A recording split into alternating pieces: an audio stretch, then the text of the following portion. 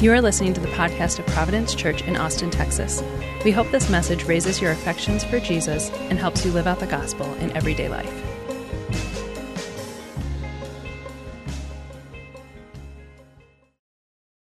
We've been working our way through Romans. If you've been with us for the last several months, you are plodding your way through. We're doing that because Romans is a glorious letter. I think Luther's called it the chief letter of the New Testament. And he said that, I think, because of the way it just concisely and thoroughly hammers the doctrines of the gospel, the doctrines of grace. And in chapters 1 through 8, you get that. You get this very thorough, detailed treatment of what is the gospel and how does it change us. And then in chapters 9 through 11, we step way back. We step out of the details and then get a picture of the whole story. That's what Paul's doing. So if you're the kind of person that likes the big picture, then Romans 9 through 11 is for you. And truthfully, we all need to see the big picture because it helps us tremendously. This is illustrated in sort of an entertaining way in a movie called Stranger Than Fiction. Some of you may even be too young for that. However, I made last year's Equip class watch it. So if you did that assignment, it's about to pay off for you because I'm going to talk about it. It's a movie starring Will Ferrell. He plays the main character of Harold Crick. And the movie explores, in an entertaining way, some really big questions. It explores the interplay between divine will and human will. And Harold Crick, the main character, he's named after a mathematician. And so fittingly, his life is very calculated and precise. Everything's under control and it's predictable until he begins to hear a voice in his head. And it's not just any voice, it's some kind of divine voice because it is narrating his life. Like as he's brushing his teeth, it's talking about how exactly he's brushing his teeth, and it sort of weirds him out as you would expect. But he begins to ask some big questions because of this voice. Like, what is freedom? He begins to search for his meaning and purpose in life, and it leads him to take counsel from this literature professor. And so the literature professor is trying to tell him, like, look, we got to figure out what kind of story you're in, because that makes all the difference in the world. And so they begin to ask the questions. What kind of narrator do you have? What's your purpose in this story? What is your life about? And in a much less entertaining way, we ask the same questions about our own lives, don't we? What kind of story are we in? What are we to think about God? Do we have freedom? Does prayer really change things? And so on. Through the process of elimination, Harold Crick and his counselor narrow it down to two options. He's either in a tragedy or he's in a comedy, and that's what he needs to figure out.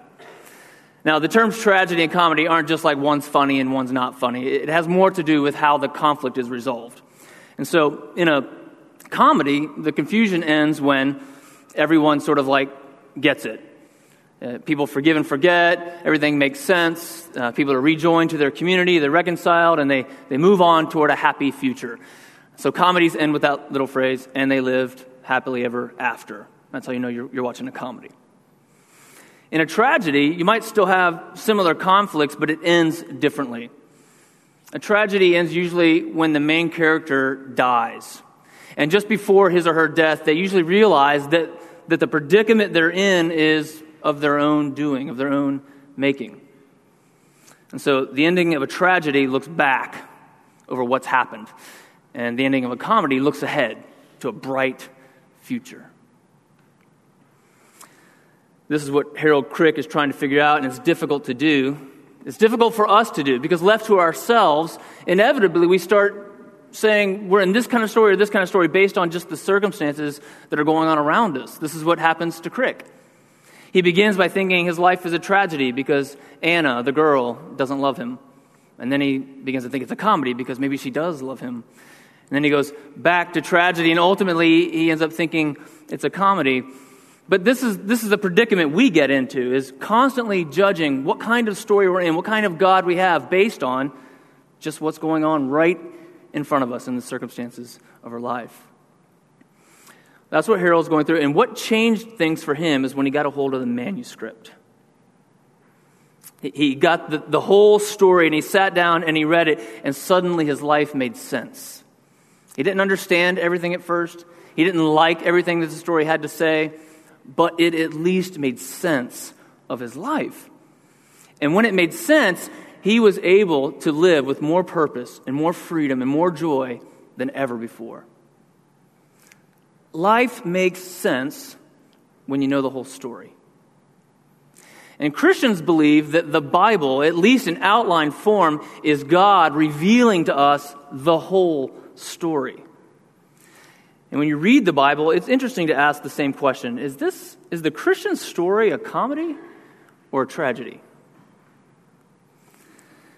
This is a question, I think, in Romans 11. It's an interesting time in the church in Rome because there is this mixed church of Jews and Gentiles and more Gentiles than Jews, and it had just never been like that. This is an unprecedented time in the history of redemption or of the church.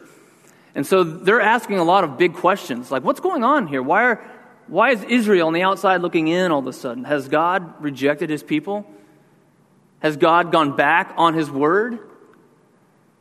These are the questions of Romans 11, and they're important questions because they're not just about Israel, it's also about God. What kind of God do we have? What kind of story are we in, after all? And so when you get answers to these questions, you begin to learn how you're supposed to think about God, about life, about the church. That's why these questions are not just relevant to them, but they're relevant to us. And so Paul steps back to the big picture for them and for us. This story, as he tells it, kind of follows the thread of God's people, and there's 4 acts. So open up to Romans 11. I want to show you these 4 acts very quickly, and then we'll come back through them in detail. Not too much detail. I won't keep you here that long. Romans 11, verse 30. Let's kind of go to the end, because here we're going to get one of a few summaries of the whole story. He says, he's talking to the Gentiles, just as you were at one time disobedient to God. So there's Act 1, an age of Gentile disobedience.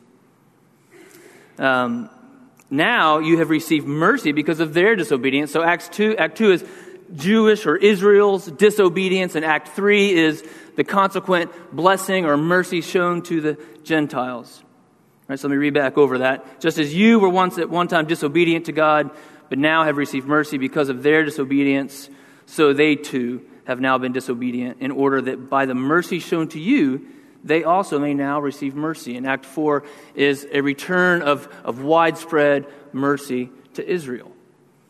All right, so 4 acts. If you didn't catch that, we'll get back through them. Act 1 is essentially the story of the Old Testament. God creates the heavens and the earth, puts man and woman in the garden to work it, to rule the earth, to fill it with God worshipers. They fall into sin, bringing spiritual and physical death into the world. All of creation is in bondage to decay. And God enters into that brokenness, into that fallen world to redeem it. And he begins by making a promise of a future redeemer, of one who would come, one who would rescue and set all things right. He promises them a Messiah, as early as Genesis 3. But then he begins to work toward that plan, to work out history toward that end through a specific people. And that picks up in Genesis 12. God comes to Abraham, and he makes a covenant with Abraham, and he says, through you, and specifically through your son Isaac and his line, I'm going to make you a great nation of people. And you will be a blessing to all the nations. And so you see that thread, that storyline unfold through Isaac, who has Jacob and Esau, and God favors Jacob, not because of anything they've done, but because of his mercy. And then Jacob has 12 sons. They become the 12 tribes of Israel. The nation is expanding. One of those sons is Joseph. And you know the story of Joseph. His brothers sell him into slavery. But what they meant for evil, God meant for good, because Joseph ends up basically ruling over Egypt, leads them through this great famine. And it's because of that famine that his brothers and his dad and eventually all of Israel is relocated to Egypt. And so you have God's people in Egypt, and that sets the stage for the great redemptive story of Yahweh against Pharaoh. And so God, through Moses, delivers his people out of slavery in Egypt. They wander around in the wilderness, but it's in the wilderness that through Moses, God gives his people the law. And so, how are we supposed to live before God? What is human flourishing like? And he gives them the sacrificial system. which is to say, how do we deal with our sin? How do we have fellowship with God when we break this law? Then there's this cycles of idolatry and deliverance throughout Israel's history. They cry out for a king, and so God gives them a king.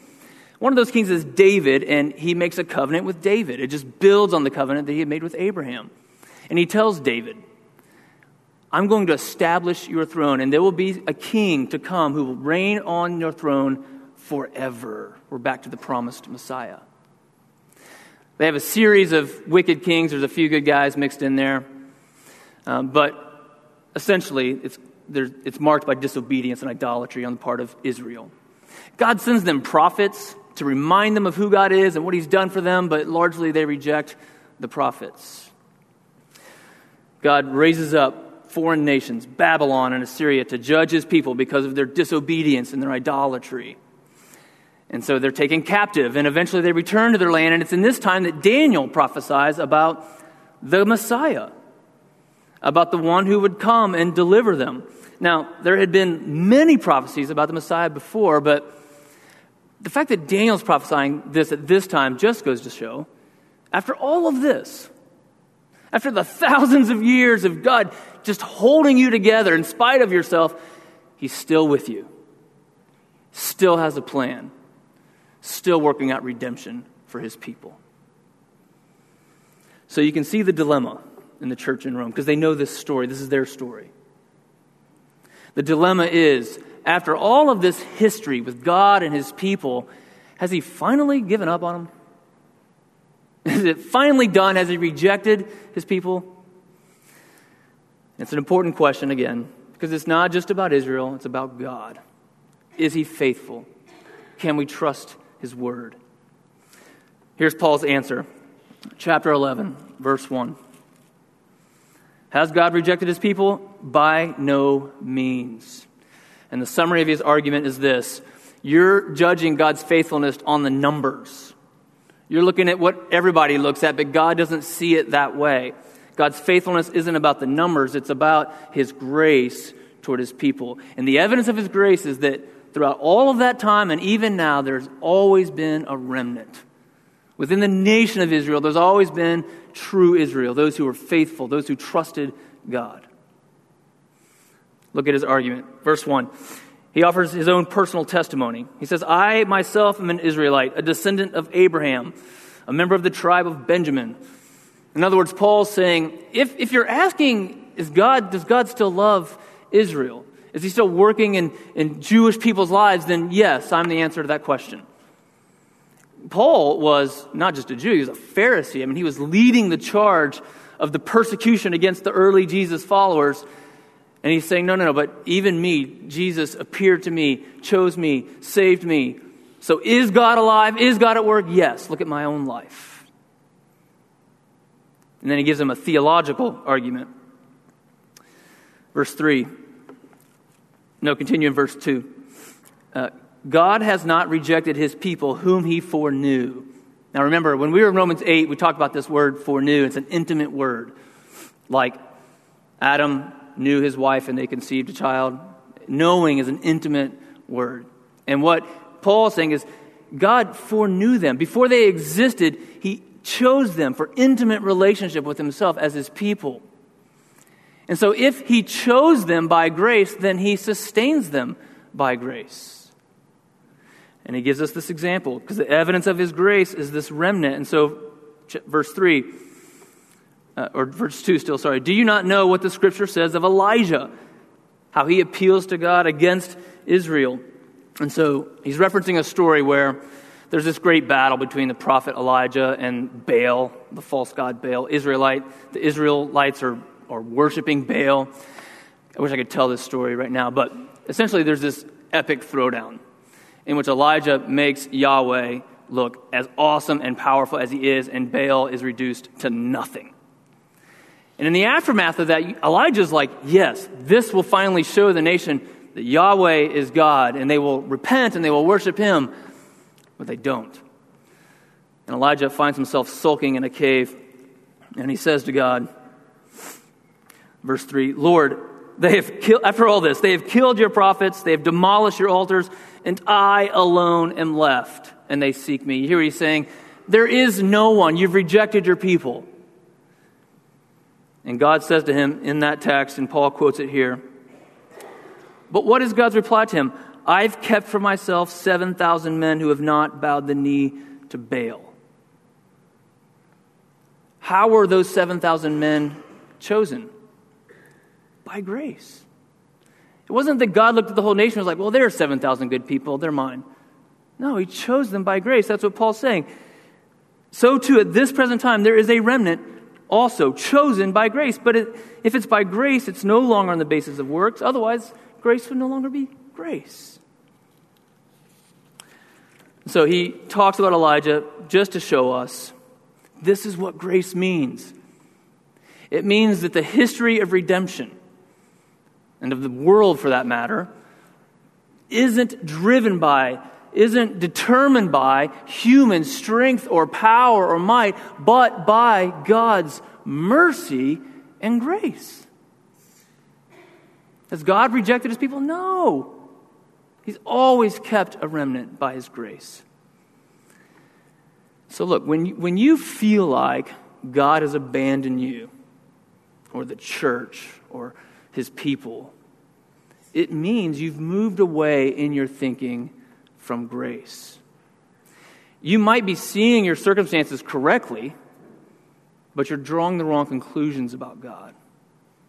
That's what's going on in Rome. The Gentiles are seeing the diminishing number of Jewish believers, and that is, they're seeing the circumstances correctly. They're just drawing the wrong conclusions. They're saying, oh, well, God must be phasing them out. Don't you know what that's like? To see your circumstances correctly, but to draw the wrong conclusions about God?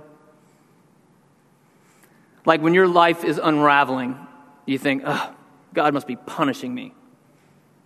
Okay, well, maybe your life is unraveling, but it's the wrong conclusion to say God is punishing you. Maybe God's trying to draw near to you.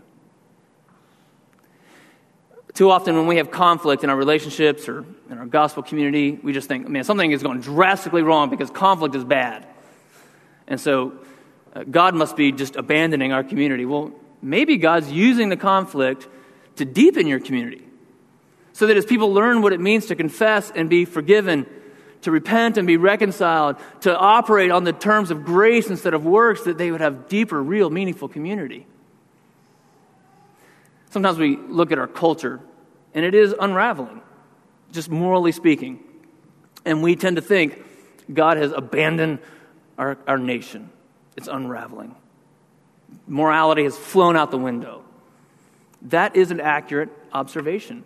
I don't know exactly what conclusion you should draw from that, but it's possible that it highlights God's glory more to bring judgment against the sin of a nation and show mercy on some than for a nation to just be moral. See, God is doing stuff at a level that we do not see and sometimes cannot see. But the foundation of the story is his grace. I think it was Jerry Bridges who gave this illustration. He said, imagine two kinds of days. You have a bad day and a good day. So, on a good day, you wake up, you read your Bible, you pray. If you've got wife and kids, you kiss them on the head, and you walk out the door, and you go to work. You get to work, and you do everything with excellence. You work as unto God and not unto man. Yet it's really good for man, right? Because your boss sees the work you're doing, and he gives you accolades, and you become aware of all the needs that people have around you, how people are even falling behind, and you put them above your own work even, and you help them because we're only as good as the weakest link, you say to yourself. And so you're a blessing to the people at work. All day long, it's just one of those days where you're just mindful of God's presence with you and working through you. It's really awesome. You get a call at the end of the day from a friend who wants to meet you for dinner. And this friend is going through something really difficult. So you can make this conversation whatever you want. Let's say it's a friend who doesn't believe in God. They're wrestling. They really want you to help them understand how they can know God. It could be a friend who is a Christian who's just going through something really difficult, needs counsel, and so they're seeking counsel from you. Whatever you want it to be. All right, that's your good day. All right, let's go to bad day. You wake up late. And so from the get-go, you're consumed with your own needs and you're consuming with yourself because you got to get ready fast, and so you're cranky to the people around you. On the way to work, you're cutting people off. You're a terrible driver. You get to work, and you're behind. You're behind on your project, and so you're working hard. You're shutting everybody else out, but then you get stuck. It's just one of those days where you're looking at the computer screen for like hours, and you spend like 2 hours writing 9 words and editing them over and over. And so you're so far behind on your work, and the boss comes to check in, and you sort of spin it a little bit. You suddenly shift blame to someone else. So this doesn't make it might be their fault, but it's real subtle. But meanwhile, people around you have all kinds of needs, and you're not even aware of it because you are so consumed with what you have got to do. You've just been cranky. You haven't thought about God all day. It's a bad day. That afternoon, you get the same phone call. Dinner with the same friend, same conversation. Let me ask you this. On which day is God going to be more faithful to you in that conversation? See, our default is to think that, it's the good day. And that only shows how conditioned we are to operate on the basis of works, on the basis of performance, rather than on the basis of grace. You should have the good day. God wants good days for you. But listen, if God wants to use you in that conversation to minister to that person, it will not be because you had a good day. It will be because of His mercy toward you and toward the other person. This is what we learn from Act 1 of the story. God's faithful to His people because the story is about His grace, not their works. And that becomes abundantly clear in Act 2. At the end of the Old Testament, God has this unique chosen people. It's a people who, in spite of all their failures, they understand a few things. They understand the need for blood sacrifice for sin. They understand the promises that were made to Abraham and David. They're awaiting a Redeemer. And so these people are ready for a Messiah who will shed His blood, who will bless the nations, who will reign on the throne forever. They're ready for Jesus. After 400 years of silence, Jesus comes. He's born to Mary and Joseph. The Word of God, John says, became flesh and dwelt among us, full of grace and truth. And to those who believed in Him, He gave them the right to be called children of God. That is, they're in the family, they're in the people of God. But there's a twist in the story. Like, it doesn't go down the way you think it would. Because John says He came to His own first, and they rejected Him. Jesus came to His chosen, beloved Israel. And it is they who didn't receive Him, but rather crucified Him. Some of the Jews believed, of course. But the majority did not. Even after He raised from the dead, many did not believe. And in Romans 10, we figure out why. This is what Paul tells us. That they were zealous, just not according to knowledge, not according to truth. And so even though God was making His righteousness available to all through faith in Jesus, they didn't want that righteousness. They were seeking to establish a righteousness of their own. When the point of the story is that Christ is the end of the law for righteousness. God's working this story out for thousands of years, and when it finally comes to its climax, they say, no, we want our own story. We want our own righteousness. Act 2 is a decisive moment of disobedience and rejection. Israel rejects Jesus. And it's important to note that in Acts 1 and 2, God's the author of both of them. None of this is taking Him by surprise because He's behind it. He is writing the story. History is unfolding in a way that will reveal and maximize His glory to the nations. And that takes us to Act 3.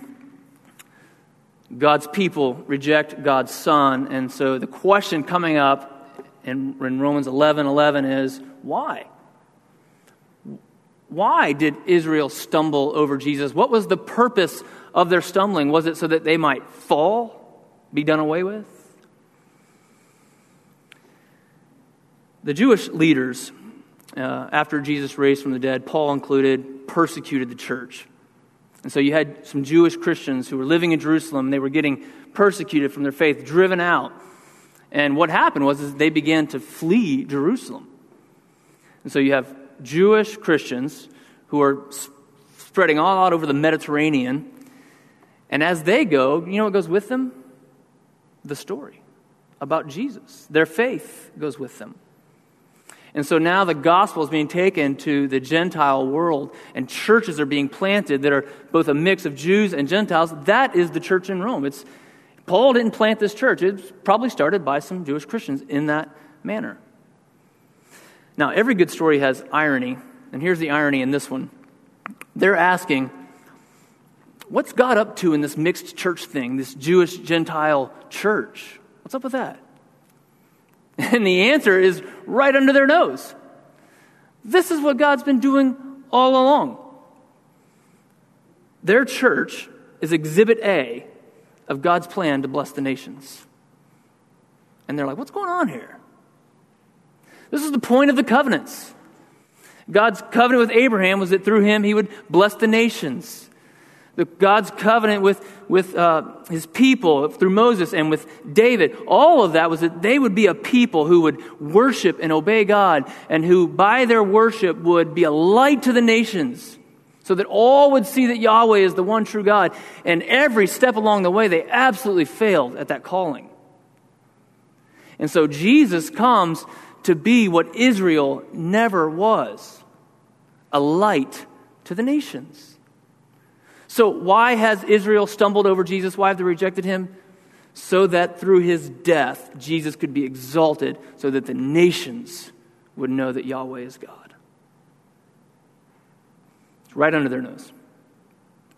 So Act 3 is about the widespread inclusion of the Gentiles into the people of God. Because of Jesus, the door to God's house has been flung open. And anyone and everyone can come in just by faith in Jesus. Act 3 is really good news for the world. Now, with the exception of a very brief glimpse into the end of the story, which you get like in Revelation, this is basically where the biblical narrative of God's people ends, in the first century. And it's essentially where we find ourselves in the narrative as well, just after the death and resurrection of Jesus and before the end of the story. And so we're with them in this. So at this point in the story, what would you say? Are we in a tragedy or a comedy? It feels a little bit like a tragedy, right? Because the main character has died, and it was his own doing. He did it willfully by God's divine decree. But it's weird because the death is a good thing for the world. So maybe it's a comedy. Well, Act 4 gives us the answer. Look at verse 15 in Romans 11. For if their rejection, Israel's rejection, means the reconciliation of the world, what will their acceptance mean but life from the dead? So again, follow him. They were disobedient so that you might get mercy. Now, what will their acceptance mean? He's pointing to the end of things. There's going to be this widespread inclusion, this show of mercy to Israel again. And what he says it will mean is life from the dead. It's eschatological language of resurrection. There's going to be a day when there's not just churches with Jews and Gentiles in them, but there is one sanctuary.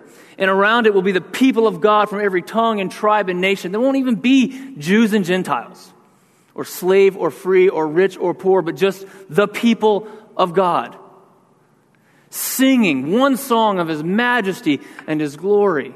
That's Act 4. So we're in a comedy.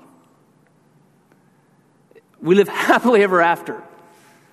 People rejoin the community. They're in the people of God. There's reconciliation and praise forever. Now, this might seem like a very roundabout way for God to do things, for God to show his mercy on Israel and on the world. I agree. But you know what? We don't get to edit the story. We just get to play our part in it. When you come to Romans 9 through 11 and it just messes with you, challenges your sensibilities, it takes God out of the theological box that you had him in, there has to be a sense in which you just say, you know what, I'm not God. I don't get to decide how the story goes. And you worship. That's where Paul comes to. Verse 33 through 36 is Paul's conclusion to what he's been saying. His own personal experience, he says, oh, the depth of the riches and wisdom and knowledge of God. How unsearchable are his judgments. How inscrutable his ways. For who has known the mind of the Lord, or who has been his counselor, or has given a gift to him that he might be repaid? You see what he's saying? This is the story as best I know it. This is what God has revealed, and there's so many unanswerable questions, but you know what? That means we're not God, and that's good news. Let's worship God and not ourselves. The story gives us an appropriate sense of smallness. Not meaninglessness, we're meaningful, but just smallness in comparison to who God is and what he's doing. I don't know if you're an art person, perhaps you're familiar with the art of Georges Seurat. There's a French way to say that, but if I try, it'll just sound real dumb. So I'm just going to be American in it. He was a neo-impressionist painter, but he made popular, him and some other people, what is called pointillism.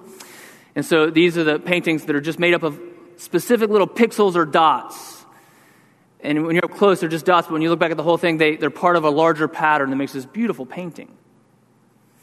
Now, if you get up close to those paintings and you just focus in on one little section, all you see is a bunch of dots. It's like a third grader could do it.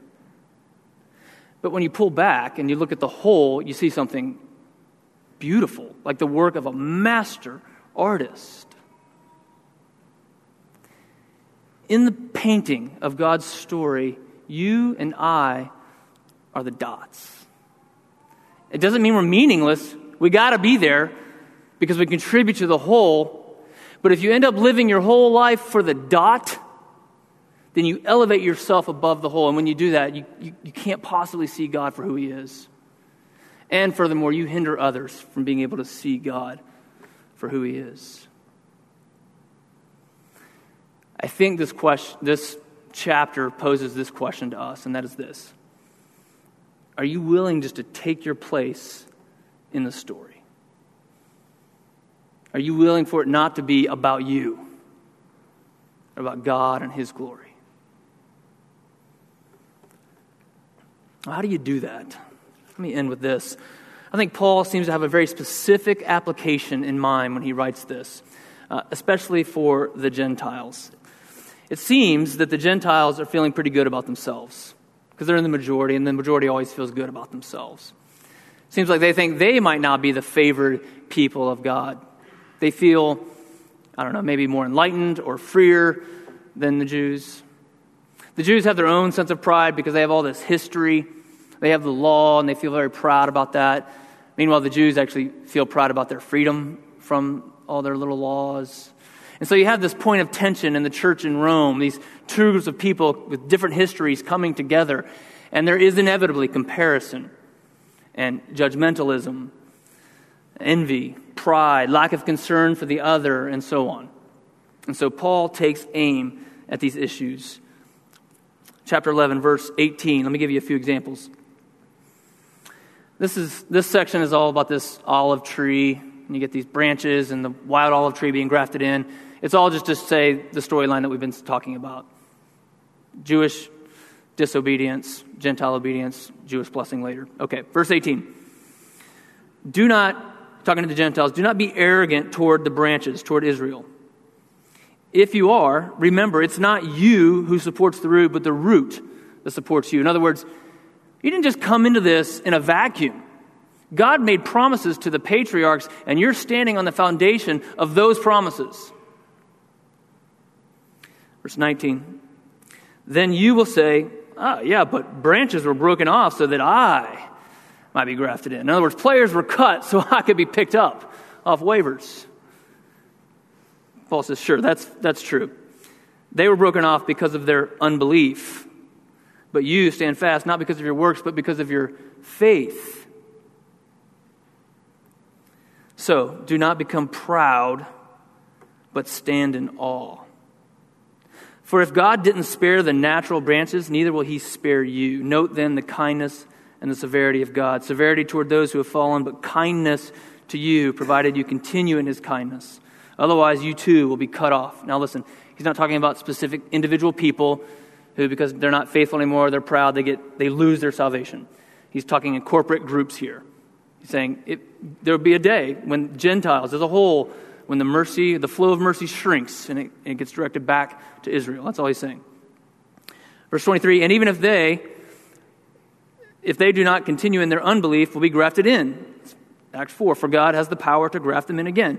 For if you were cut off from what is by nature a wild olive tree and grafted contrary to nature into a cultivated olive tree, how much more will these, the natural branches, be grafted into their own olive tree? Verse 25, lest you be wise in your own conceits. I want you to understand this mystery. And the mystery isn't something that's unknown. Mystery here means something that has been unknown that is now known, now revealed, made clear in the gospel.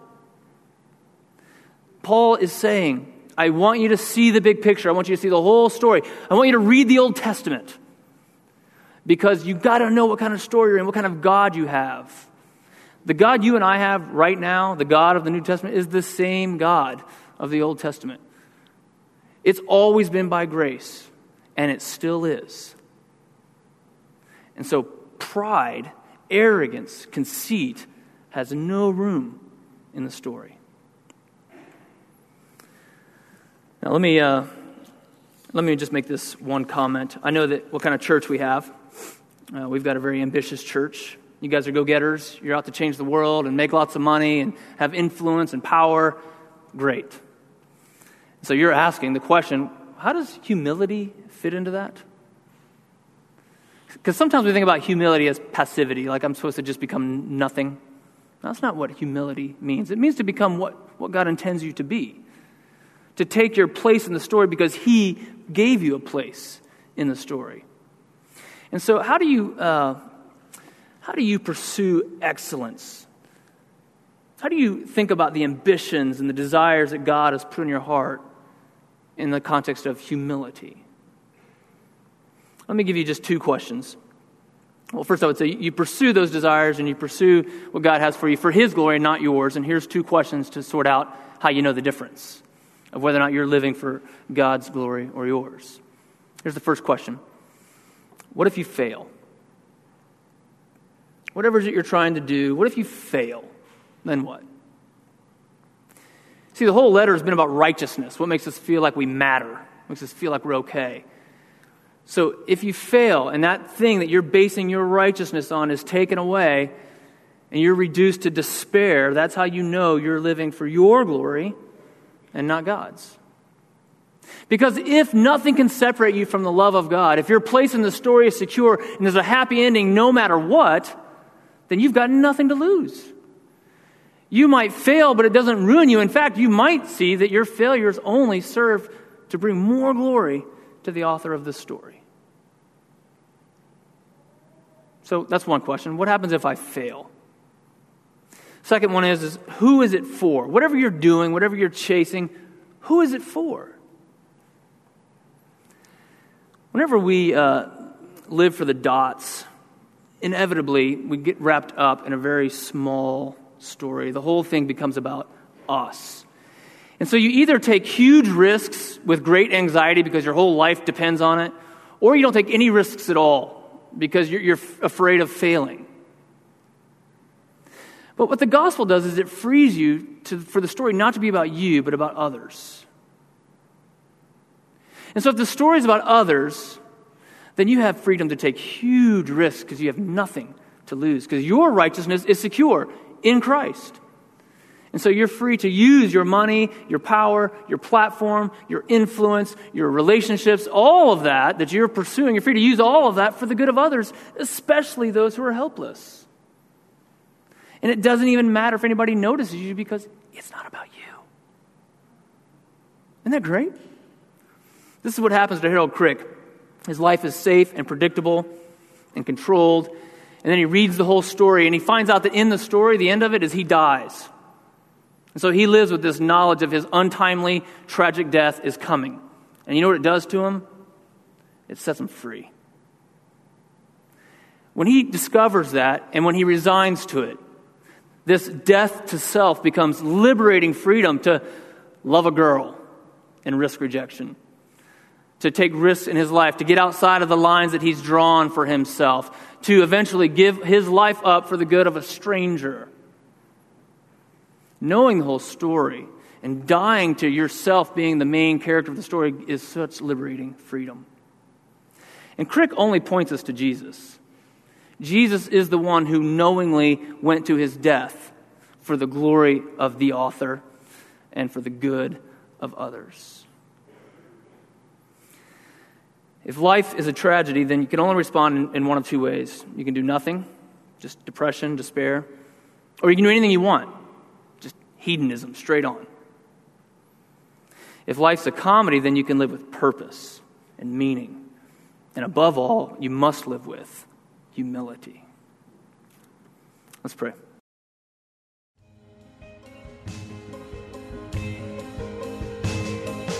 Thanks for listening to the podcast of Providence Church.